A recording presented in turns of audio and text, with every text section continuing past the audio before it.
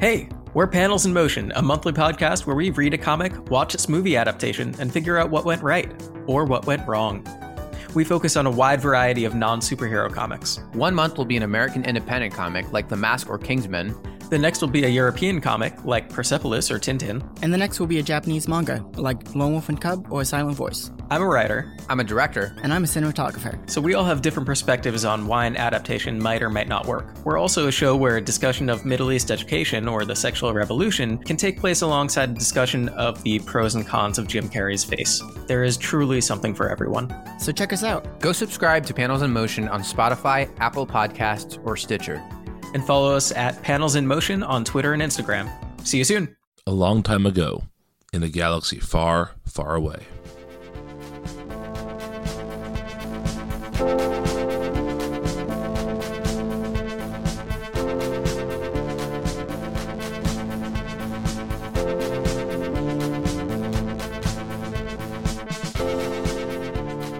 Welcome back, Rebels and Imperials, to Force Ghost Coast to Coast. I am Brian. With me, as always, are my pals Matt and Liz. And after we finished our prequel rewatch, I started talking to them about how there are all these different fan edits of the prequels. And I mentioned that I had watched once one called The Blackened Mantle, and I thought it was really interesting. And so we decided to sort of wrap up our prequel Palooza series by talking about one of these fan edits. And so we had just watched Revenge of the Sith a couple weeks ago.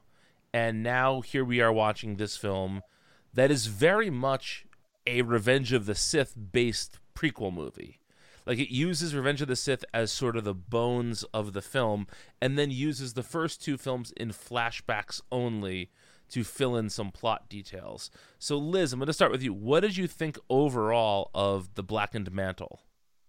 Well, I will tell you that I went into this having no preconceived notions of what this was going to be like whatsoever. And so the minute I started it, I was like, oh, so this is what this is about. We jumped immediately into action, with Darth Maul. The crawl was very short.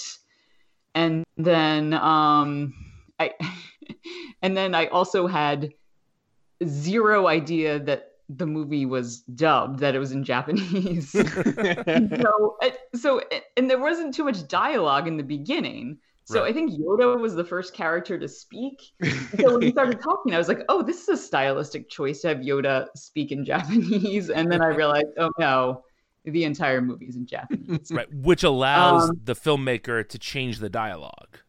Which was something also I was slow to pick up on, because at one point I was like, I didn't really realize Anakin had said this. I feel like it adds something to his character, his motivation. Maybe it's just something in the translation. And then later on, when Anakin and Padme were talking, we had talked about timelines, and she said something about it's been 6 months since you've been here. I'm like, I don't think she said that. And then later on, I realized, oh, they're changing things. Yeah. So I guess my first impressions were confused because I didn't pick up on things at first.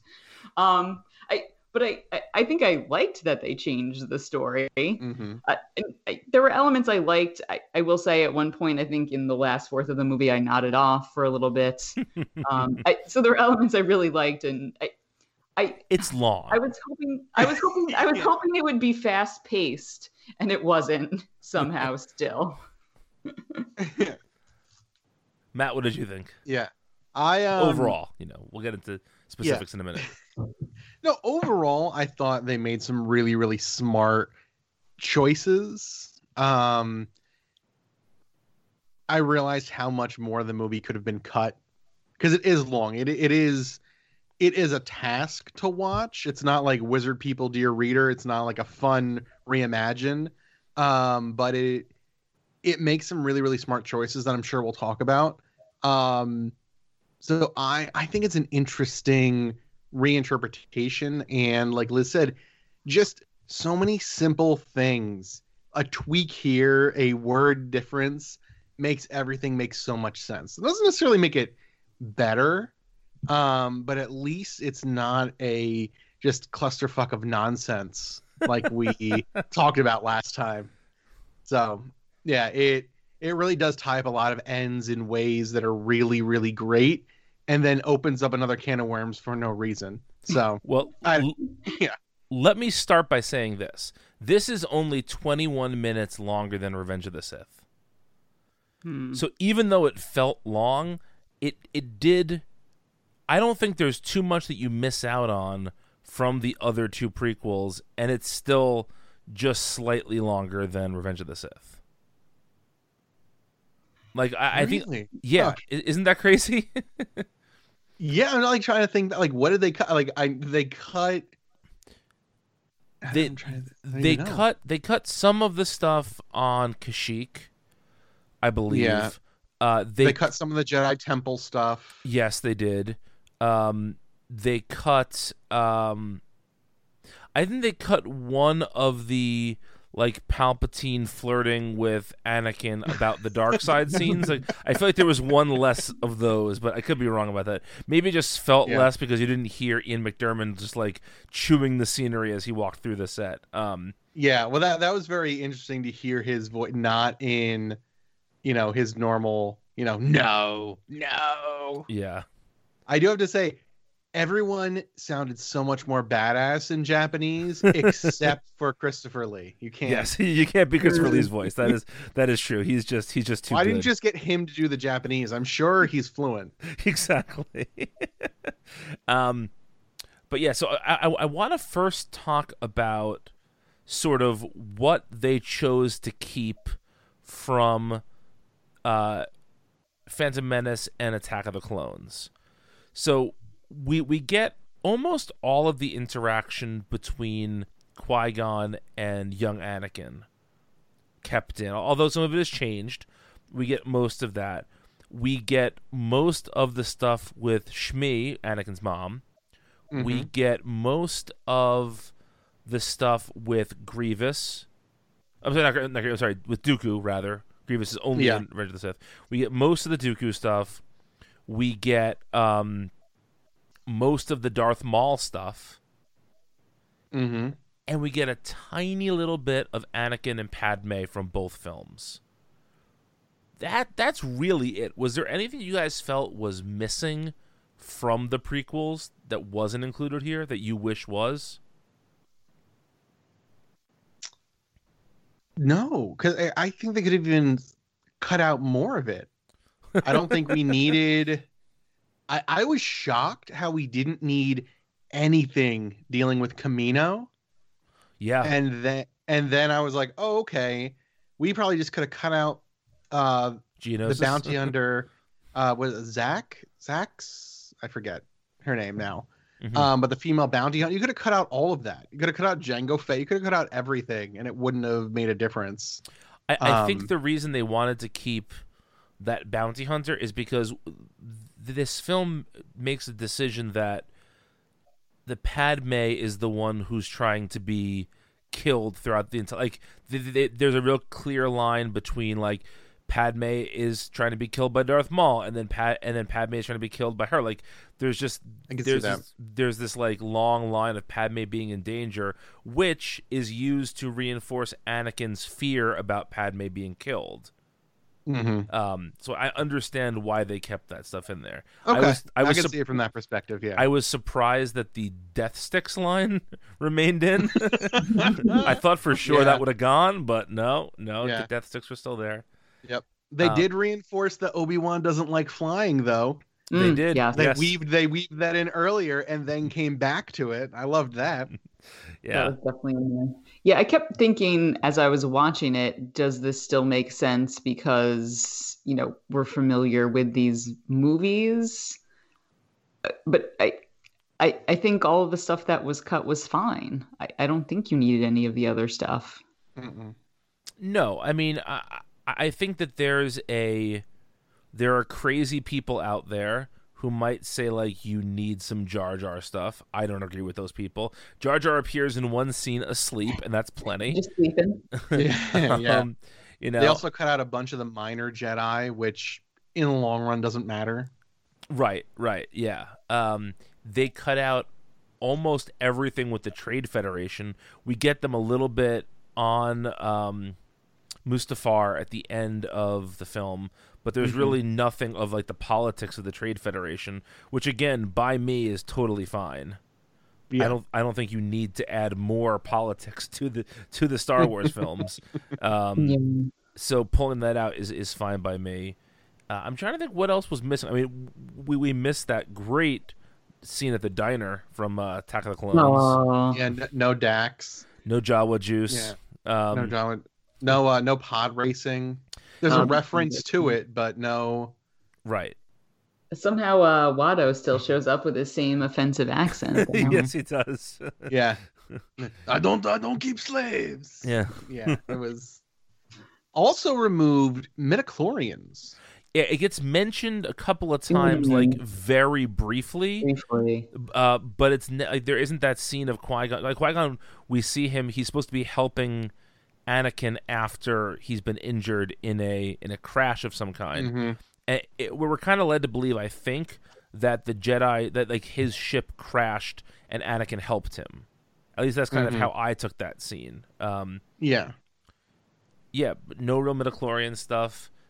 My personal favorite thing that they cut is there is no flippy shit with Yoda or Dooku. Like Yoda never fights, and when Dooku fights, he doesn't do that like stupid flip off of the balcony in the beginning of Revenge of the Sith. It's just gone. So I was very pleased about that. And one of the things that you specifically talked about, Matt, when we talked about Attack of the Clones, was how it's so weird that all those battle droids can kill like the greatest warriors of all time on Geonosis, and they cut all of that out. They actually put in dialogue to say like, we're overwhelmed by these few Jedi that are here, which makes total changes sense. the whole feel of it. Yeah. We should say, for anybody who's interested in watching this, if you do a cursory Google search, you'll find it. It's not incredibly hard to find, but it's not on YouTube either. But if you search for it, you can find it. And this is something that Lucasfilm actually is totally cool with. They have said for years that any fan can edit any Star Wars film as long as they don't sell it. So they are cool with it. There are really, really good films. I don't think the third one's out yet, but they're called the first one's called Star Wars Revisited. Second one's called Empire Strikes Back Revisited, and it's somebody who basically is taking the like every available source. So DVDs, Blu-rays, laser discs, VHS tapes, and then tweaking them all. So he's basically removing all of the special edition stuff from the original 3 films, but is cleaning up all the special effects so they look as good as they do, like on their best formats. And so I have I have burned DVDs of the first 2, and they're excellent. They're really, really good. And so Lucasfilm has always been like, yeah, fans want to edit them, go right ahead. So I think that's really cool, and I think it's really cool that fans do such a heavy edit. I was thinking about how you would go about making this, and it was giving me a headache. Ooh, I can't imagine. No, Like, just think about, first of all, you have to figure out, like, okay, what stuff is worth keeping. Then you have to basically write a new script, or you really have to get the original scripts, and then you have to listen to the dubs, because sometimes you could tell like they needed to use the word Jedi in this piece of dialogue because you can hear that word. That word does not translate. Jedi is Jedi in any language. So you need to be able to use that bit of, you have to be able to put the word Jedi in there so that it matches up if people are listening. So it was, it's like a Herculean task to do this. Yeah. An astounding amount of work went into creating this. It's a labor of love. Yeah. Dedication. So we're going to get to some additions in a minute. I'm trying to see if in my notes I have any other subtractions they took out. One of the things I really liked is that at the end of the film, you don't see Luke and Leia born. And why I like that is that one of the things that I've argued, because there's a theory, which I maybe I talked about before on the show, called the machete cut, which says that the way you should watch these movies is A New Hope, Empire Strikes Back, and then you should cut out episode 1, watch episodes 2 and 3. So basically, you end Empire with the reveal that Vader is Luke's father. Then you watch the story of how Luke's father became Darth Vader. And then you watch Return of the Jedi, which kind of wraps it all up, right? The problem with that, though, is that when you watch that, you find out before Leia does that she's Luke's twin sister. Because at the end of the movie, you see Padme say Luke and Leia when they're born. So by removing that, you could theoretically watch this in between episodes 4 and 5 and get the full story of Anakin Skywalker and not ruin the reveal of Leia, which comes in Return of the Jedi. So I really enjoyed that aspect. The other thing that they I guess it's really a change more than a removal, but there's no hiding of Anakin's marriage to Padme. In when we see Anakin and Obi-Wan saying goodbye after he kills Dooku, Obi-Wan says, "Go be with your wife." Yep. And so it never really goes into... I guess we didn't know before episode 1 that Jedi couldn't marry, right? Because like in all the old Extended Universe books, Luke was married. Yeah, yep. So it makes sense to me that they would just ignore that fact and make it so much easier. Yeah. Yeah, because it even changes that line when Obi-Wan leaves Padme when he guesses that they're Anakin's kids. He just knows at that point. Yeah, exactly. Yeah, because that's something they've sort of flirted with for a long time. It's just easier not to worry about it. Yes. Yeah. Was there anything else that you guys felt was removed that was good or that was bad? I mean, we didn't need Jango Fett. That's totally fine. Right. We got about 5 minutes of Jango Fett, and that's probably more than enough. Yeah. Yeah, I can't think of anything else. Okay, so the removal of the term Order 66. I don't know if that comes into a replacement or what, but I thought that was really interesting. What does he say? I didn't even notice that. He initiates the Great Purge. Okay. Which makes more sense considering there are no other it's not RoboCop. We have not been introduced to a number of other orders that they must follow unquestioningly. So right. That makes a lot of sense. Yeah, that's actually really interesting. I did not even think about that. And again, there's so many just subtle tweaks that just make things make more sense. Yeah, that's one of them. Well, let's talk about some of those other tweaks. One of the things that, as you know, is a bugaboo for me is the fact that they didn't free Shmi Skywalker. And in this, it's just very simple. We're both freed. Make it so much easier. Yeah. Hey, I bought your freedom. Oh, that makes sense. But I'm taking your kid. Yeah, but it just creates another problem. I mean, I think they could have done a better job here. Like he should have said, "Mom, you're gonna come with me," and she said, "No, my place is here," and that would have been fine. That would have been a totally more logical way to do it. But she just kind of says, "Okay, peace." Yeah, the change didn't really make things much better. Yeah, it just made Qui-Gon seem less heartless. Yeah, exactly. Yeah, I like not just freeing the one of them. Right. It was a win for Qui-Gon. You're right about that. Yeah. The other big Qui-Gon bit here is that Qui-Gon says when he's dying to Obi-Wan, like, you have to train the boy, but if he turns to darkness, you know what you have to do. Yeah. Which I feel like is a weird thing to introduce 6/7 through the movie or whatever, but it was all the way at the end. Yeah. When the movie opened with that scene. Right, yeah. And I understand that maybe it was trying to build dramatic tension to get us to that point, but it just felt like a really weird thing to just kind of toss out there at the very end of the movie.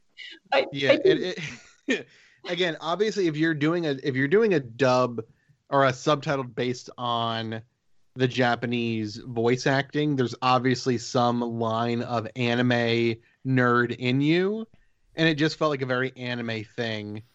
Yes. You know, this one last puzzle piece that you didn't know existed, just fitting in to make it all connect in some ham-fisted way. I was like, oh yeah, no, that's an anime way of doing things. Yeah.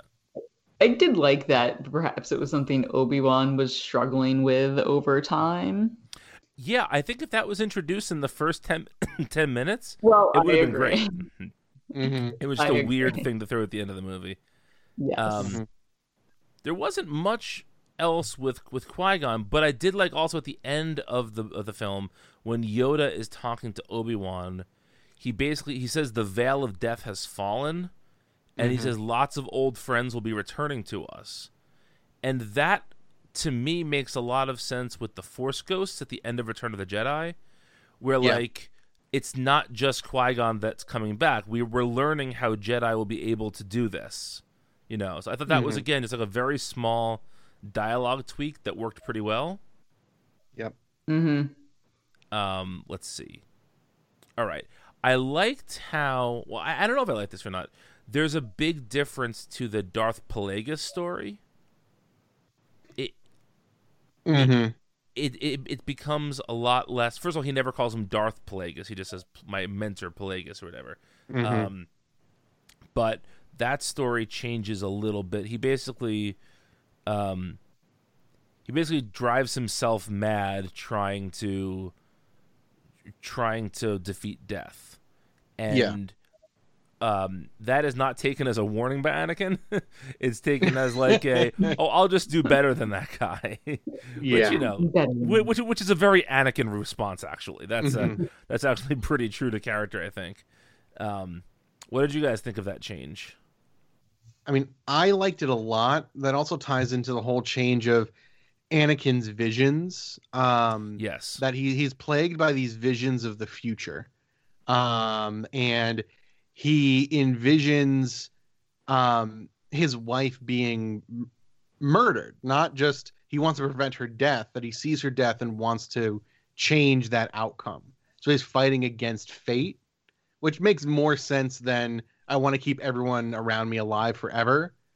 And also the Darth Plagueis, you know, I like the fact that he was troubled by visions as well, not that he learned how to create life that'll become an important plot point 6 movies later. Right.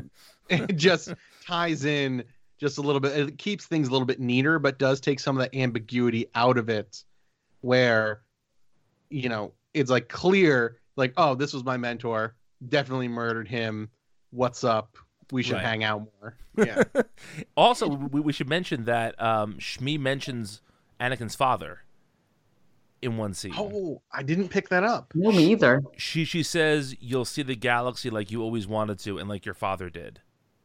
So it takes away the virgin birth of Anakin, which again is like which fine still by me. Has not really been addressed in a meaningful way. Exactly. So it's absolutely fine with me that was removed. And that makes total sense to remove that. So yeah, I liked that. Matt, this is a question I have specifically for you because I know that you have lots of General Grievous thoughts. Yeah. And you kind of have to, you got to remember this was done before the Clone Wars TV show was a thing.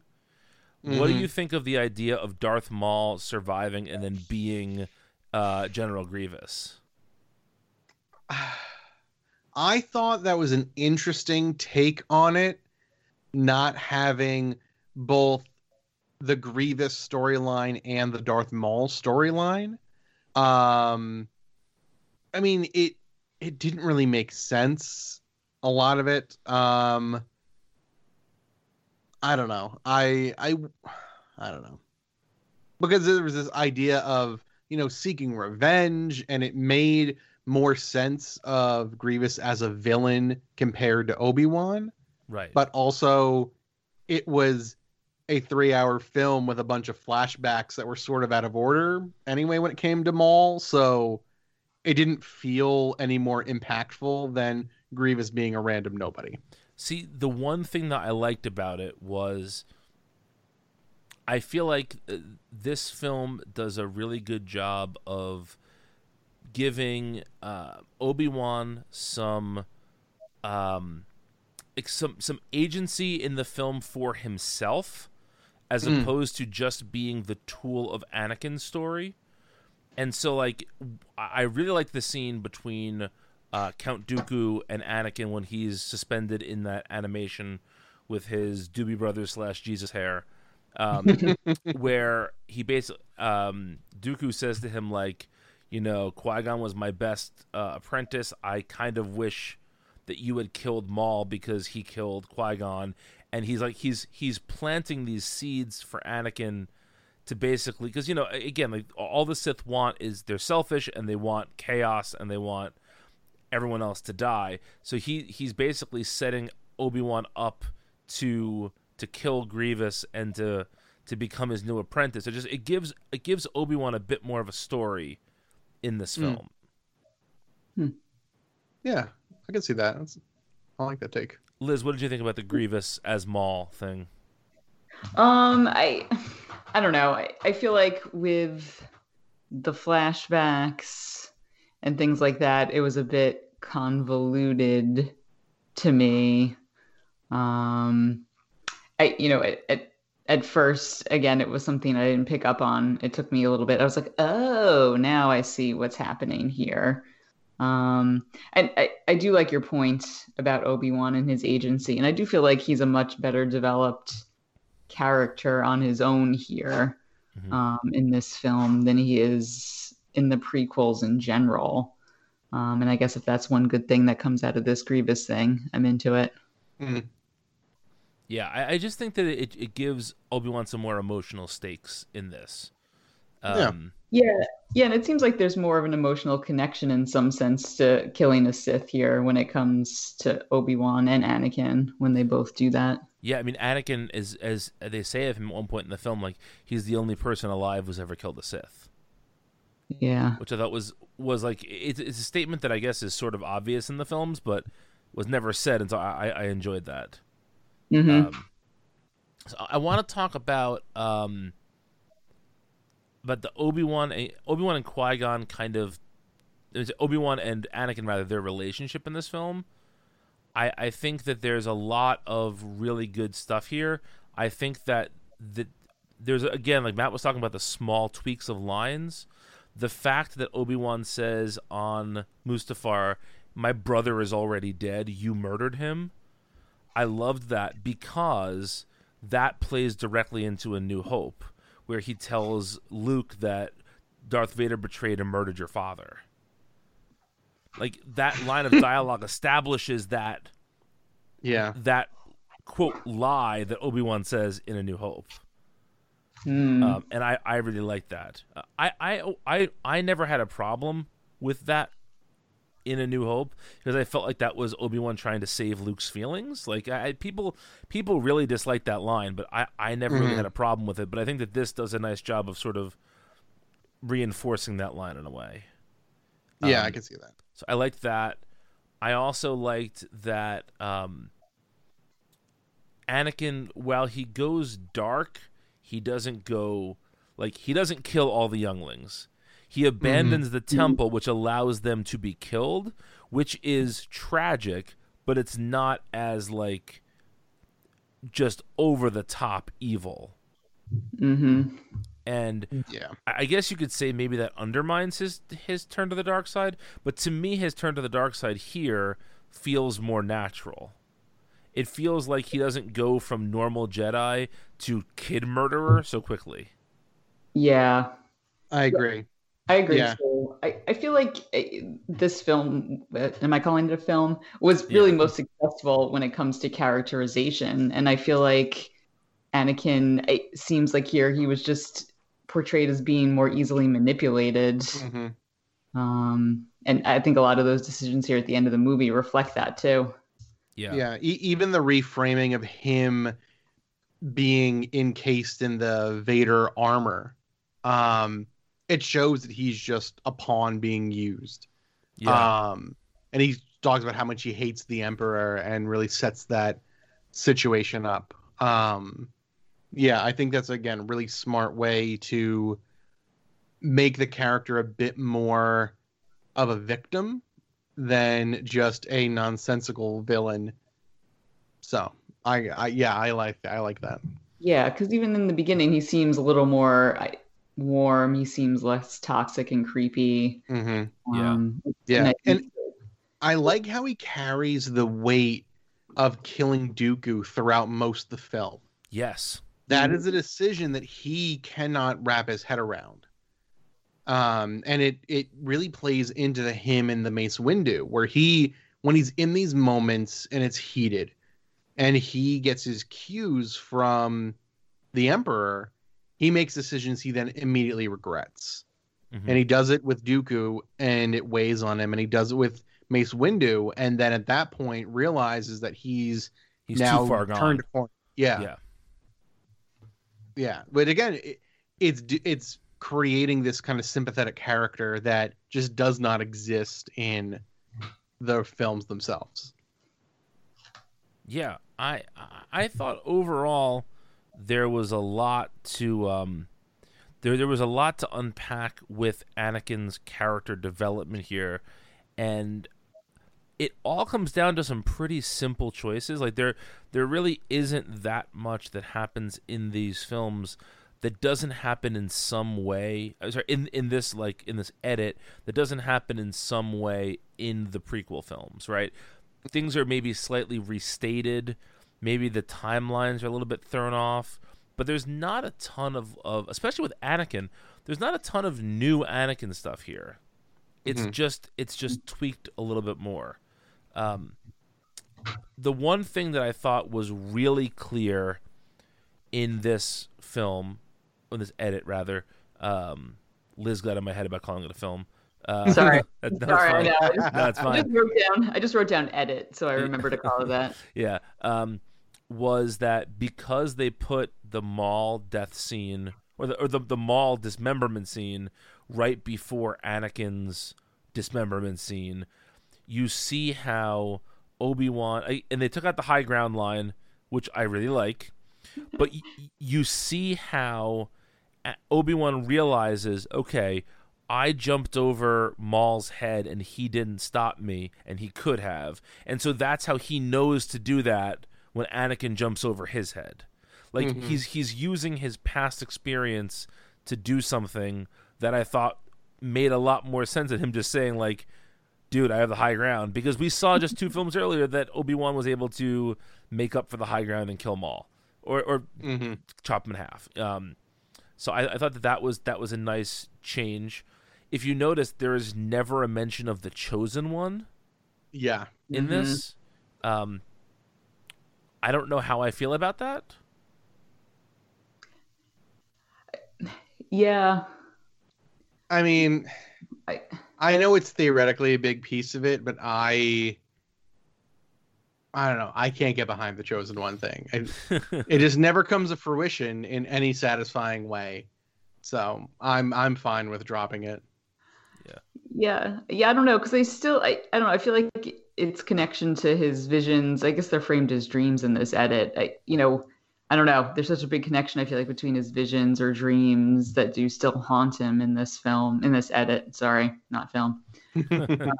Yeah, I'm not sure how I feel about it either. I liked that they showed at the end of the film that Obi-Wan used to be haunted by dreams as well, but he worked through them, so it seemed. And I feel like that's a nice way of connecting Obi-Wan and Anakin together through this, that they had more similar experiences than maybe we'd realized before. I liked that. I liked how the sort of idea of visions or dreams or whatever, I liked how that was, and Matt said this before, like that's sort of the like connective tissue of the whole thing. That is what connects Darth Plagueis. That's what connects Obi-Wan. That connects Anakin, and I think it works pretty well. And it's something that allows you to have, it kind of wants you to have your cake and eat it too, because you can foreshadow things, but you can foreshadow it in a way where it doesn't have to come true, or you can make even sort of the most ridiculous, absurd things come true because there's already been an established link to that thing. If that makes sense, like it gives you a lot of plot leeway. So I enjoyed that. Let's see what else is in my notes here. Oh, I thought it was really interesting that when Palpatine is lightning himself against Mace Windu, afterwards he says to Anakin, "You now see my true form. I had to hide this when I joined the Senate." And I feel like that makes way more sense than him just than lightning making him a wrinkly mess. Yeah, there are a couple things that they just openly talked about, stuff that has been theorized. Yes. Yeah, that was one of them that just like, okay, no, this does just this fits. This is smart. Yeah. California raisin. Yeah, exactly. Ridiculous. I did like at the end that I guess Padme did not die from despair.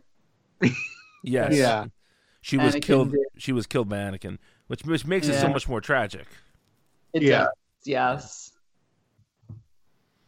All right. What else do you guys want to talk about? What other notes did you have written down? I like the idea. The only thing not the only thing I've written down, but the only thing we haven't talked about is the idea that this movie really frames the story in the Clone Wars themselves, or Clone War, depending upon which one you want to go with, whatever. But it's kind of that thing we were talking about with the Clone Wars series. The war is kind of the backdrop of all of this, where it kind of takes a back seat in the films themselves. Just, I think, in the choice of where they highlight in the timeline they highlighted, made it feel much more, I don't know, at the forefront, and made everything fit a little bit better. So I don't think I explained that well, but that's all right. No, I know what you mean. It just gave a good backdrop to everything. Because again, I guess when you're not starting randomly with a trade blockade and then a race and then war happening at the last 3 minutes of film 2, you're able to kind of give a better sense of it. Everything seemed very urgent. Which is something that I don't think is... I think it's present in Revenge of the Sith, but it should have been present in all three. Yeah. But yeah, one thing I did find really interesting is they consistently refer to the Separatists as rebels in this. And I liked how that is somewhat foreshadowing. Like, in these movies, we think of the Republic as the good guys, but this is foreshadowing them being the bad guys, and they're being rebels to take them on, which is something that we'll see, obviously, in A New Hope, but also in pretty much every subsequent Star Wars media after this. The rebels are the good guys. So I liked that. I just think, as I was watching this, it gave me some feelings of being able to take some... I guess, how can I say this? So, as an avid comic book reader, one of my favorite things to do is to tell people who want to read a good Batman story. I can say, read this and read this, but don't read this. This falls in the middle, and this sucks. You don't need it. Just chop it out. You really can't do that with films, because I think all 3 prequel films have something in it that's necessary. So it's hard for me to say, all right, put on Phantom Menace. Anytime Qui-Gon's on screen, watch it, cut out the rest. You can't really do that, right? But this kind of does that, right? And so this gives you a sense of there is enough stuff in these movies to have something make a lot of sense. And while there was stuff that was changed in this, again, I don't think it changes any of the fundamentals. I think it changes the path that the story takes to get there, but it doesn't really change the story at all. Yeah, that's interesting. Yeah, and I think by the time you get to A New Hope, it all evens out. There's nothing that's going to be different because you watched this versus watching the 3 prequels. Yeah. Right. Yeah, you miss a cameo of Jabba the Hutt, but you know. Yeah, exactly. Oh, bummer. You know, my one sort of tonal note here is that because we've seen the films before, this kind of felt like a clip show. Where like you're revisiting. Remember that time we were on Tatooine, and then and then you're on Tatooine, right? Like it kind of felt like that. But I wonder if somebody, I kind of want to like not show Ben the prequels, and then just show Ben this movie and see if he has any, if he takes it differently. Because I wonder if you didn't know those scenes were coming, how this would read. Yeah, and it cuts out so much of the goofiness that just distracts you from the story too. It's fun, like watching the dinner scene, for example, with Qui-Gon and Shmi and Anakin, but no Jar Jar. Right. Kind of, yucking it up. It just makes everything, it keeps the feel of it, because so much of these prequels is goofy nonsense that drags you right out of it. We don't have all the droid nonsense, the Jar Jar nonsense, all that sort of crap. Yeah. I really wonder how this would read if we hadn't seen these films before. Me too. That's what I was thinking about most of the time I was watching it. I wonder, I don't know. I feel like you would have to miss some of the stuff, right? That's what I'm thinking. And I think the flashbacks would have been confusing. And I was thinking too, at the one point where they combined the battles from Clones and Revenge of the Sith, like the arena battle when they were focusing on Obi-Wan, and they combined those 2 battles. I felt like that actually it probably wouldn't have been confusing. I think it was more confusing since I had seen both of those movies. Yeah, I think that I think that what it does well is that you always know who Obi-Wan and Anakin are, and they have very distinct looks for each period. So, like, as long as you're paying attention to how Jesus-y Obi-Wan looks, you know whether that's current day or that's flashback, right? True. Yeah. And so I feel like if you were watching it without having the knowledge of those films, you would know, like, okay, well, that's obviously younger Obi-Wan, or that's mid-period Obi-Wan. So I think just because we're trying to figure out where those scenes came from, Yeah. I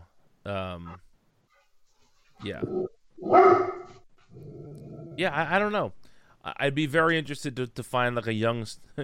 I have to create this in my own home. I have to not let Ben watch the prequels and then let him see this and see what he thinks. But yeah. So here's my question. I do not want to do it anytime soon. But how would you guys feel like in a year from now watching a different prequel edit? Instead of watching the prequels again at some point, watching a different edit, because there's probably 100 of these. Would that be something that would interest you? I could do that. Yeah. I just think it'll be a fun thing to revisit like once a year, and just kind of see how everything shakes out, and see if there's things from different edits that we like better or worse than others. Yeah, I think it's the most palatable way to revisit the prequels anyway. So. Palatable is a nice way to put it. Yeah. Well, thank you for listening, folks. We have a whole slate of stuff coming up I'm really excited about all the stuff we have coming up on the show. We'll be back next time with a review of the first episode of season 2 of The Mandalorian. We have a book club coming up. We have, and we'll talk about that on the next episode. We'll tell you what the book is, so you have lots of time to read it. Actually, I guess we'll do that right now. We're going to be talking about it'll be out at the beginning of November, that From a Certain Point of View, The Empire Strikes Back, which is a series of short stories about that take place around the time of The Empire Strikes Back. We're going to be talking about the new LEGO Holiday Special, which debuts in November, and lots more. So it'll be super duper fun. And yeah, thanks for listening. And remember, until next time, the Force will be with you always.